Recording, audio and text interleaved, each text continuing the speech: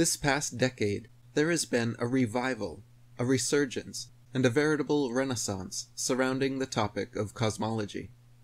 Tens of millions of people have done personal experiments, read ancient texts, and found inconsistencies and discrepancies with conventional teachings.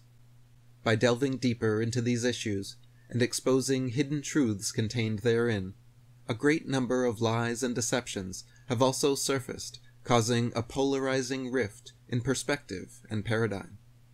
These people who have endeavored to explore outside the box, or more accurately, outside the ball, are now being labeled flat earthers, and called by many a cult.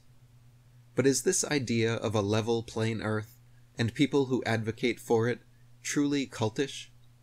What actually defines a cult, cult behavior, cult ideology? And does flat earth fit the bill?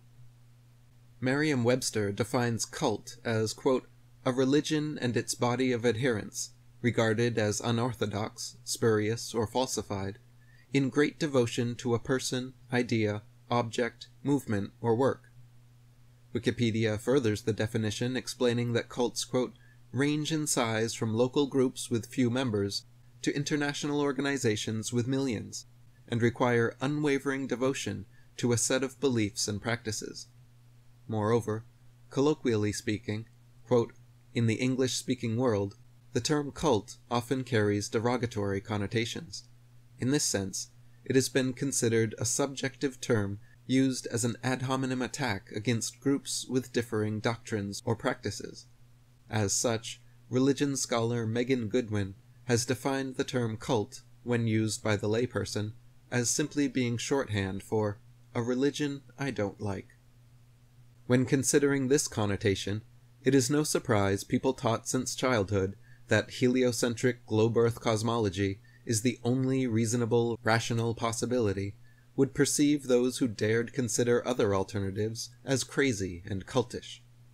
Furthermore, if people exploring different cosmologies found substantial empirical evidence and demonstrable experimental proofs, codified them into books, began meeting together in groups, and started an intellectual movement against the establishment, it is almost inevitable to be attacked and labeled as, quote, a religion they don't like. So if we were only speaking to colloquial connotation, then clearly the concept of flat earth and the recent rise of flat earthers would seem to many like a cult.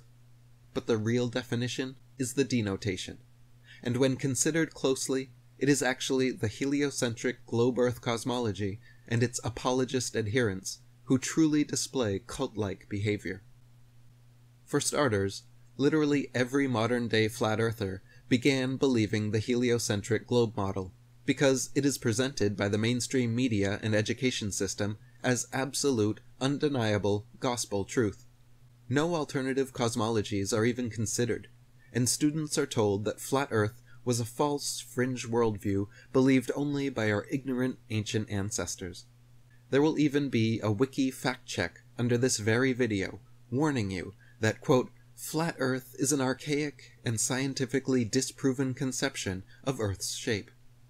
This is the very kind of one-sided, black-and-white rhetoric found in cults, which stands in stark contrast to the reality of every modern flat earther who had to personally overcome and seek beyond such imposed limitations to realize that viable alternatives do exist and have not been scientifically disproven whatsoever.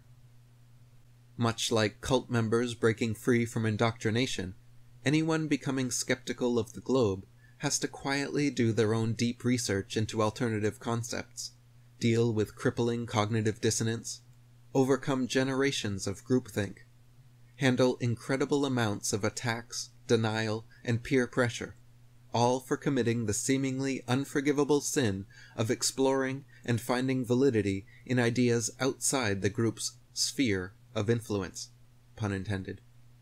In this sense, flat earthers better fit the description of people coming out of a cult, whereas globe Earth proponents are the ones towing the party line, repeating slogans and claims taught since childhood, and punishing ex-members for daring to question the authority of their dogma.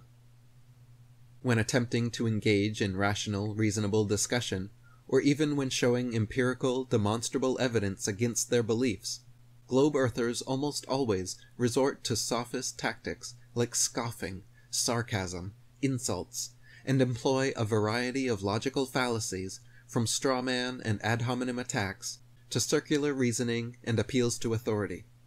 Very rarely does a globe earther not resort to these reactions, and in my experience, the few who do soon become skeptics themselves. In Zoe Heller's New Yorker article, "What Makes a Cult a Cult?" she comments on this phenomenon, stating, "The process by which people are eventually freed from their cult delusions rarely seems to be accelerated by the interventions of well-meaning outsiders. Those who embed themselves in a group idea learn very quickly to dismiss the skepticism of others as the foolish cant of the uninitiated. If we accept the premise that our beliefs are rooted in emotional attachments rather than in cool assessments of evidence, there is little reason to imagine that rational debate will break the spell. As Mark Twain stated, it is easier to fool people than to convince them they have been fooled." The globe also has its charismatic, unquestionable cult leaders, like Neil Snake in the Grass Tyson, Bill Nye the pseudoscience guy, and Carl Millions and Billions and Trillions Sagan. These and other spokespeople, long before them, have been paraded affront the public for generations, preaching the globe gospel, presenting it as absolute truth, and repeatedly denouncing anyone with alternative beliefs. Luckily, however, their facade of authority and claims of incontestability are now being challenged and overthrown. And as Zoe Heller concludes in her article, the good news is that rational objections to flaws in cult doctrine or to hypocrisies on the part of a cult leader do have a powerful impact, if and when they occur to the cult members themselves. The analytical mind may be quieted by cult think, but it is rarely deadened altogether. Especially if cult life is proving unpleasant, the capacity for critical thought can reassert itself.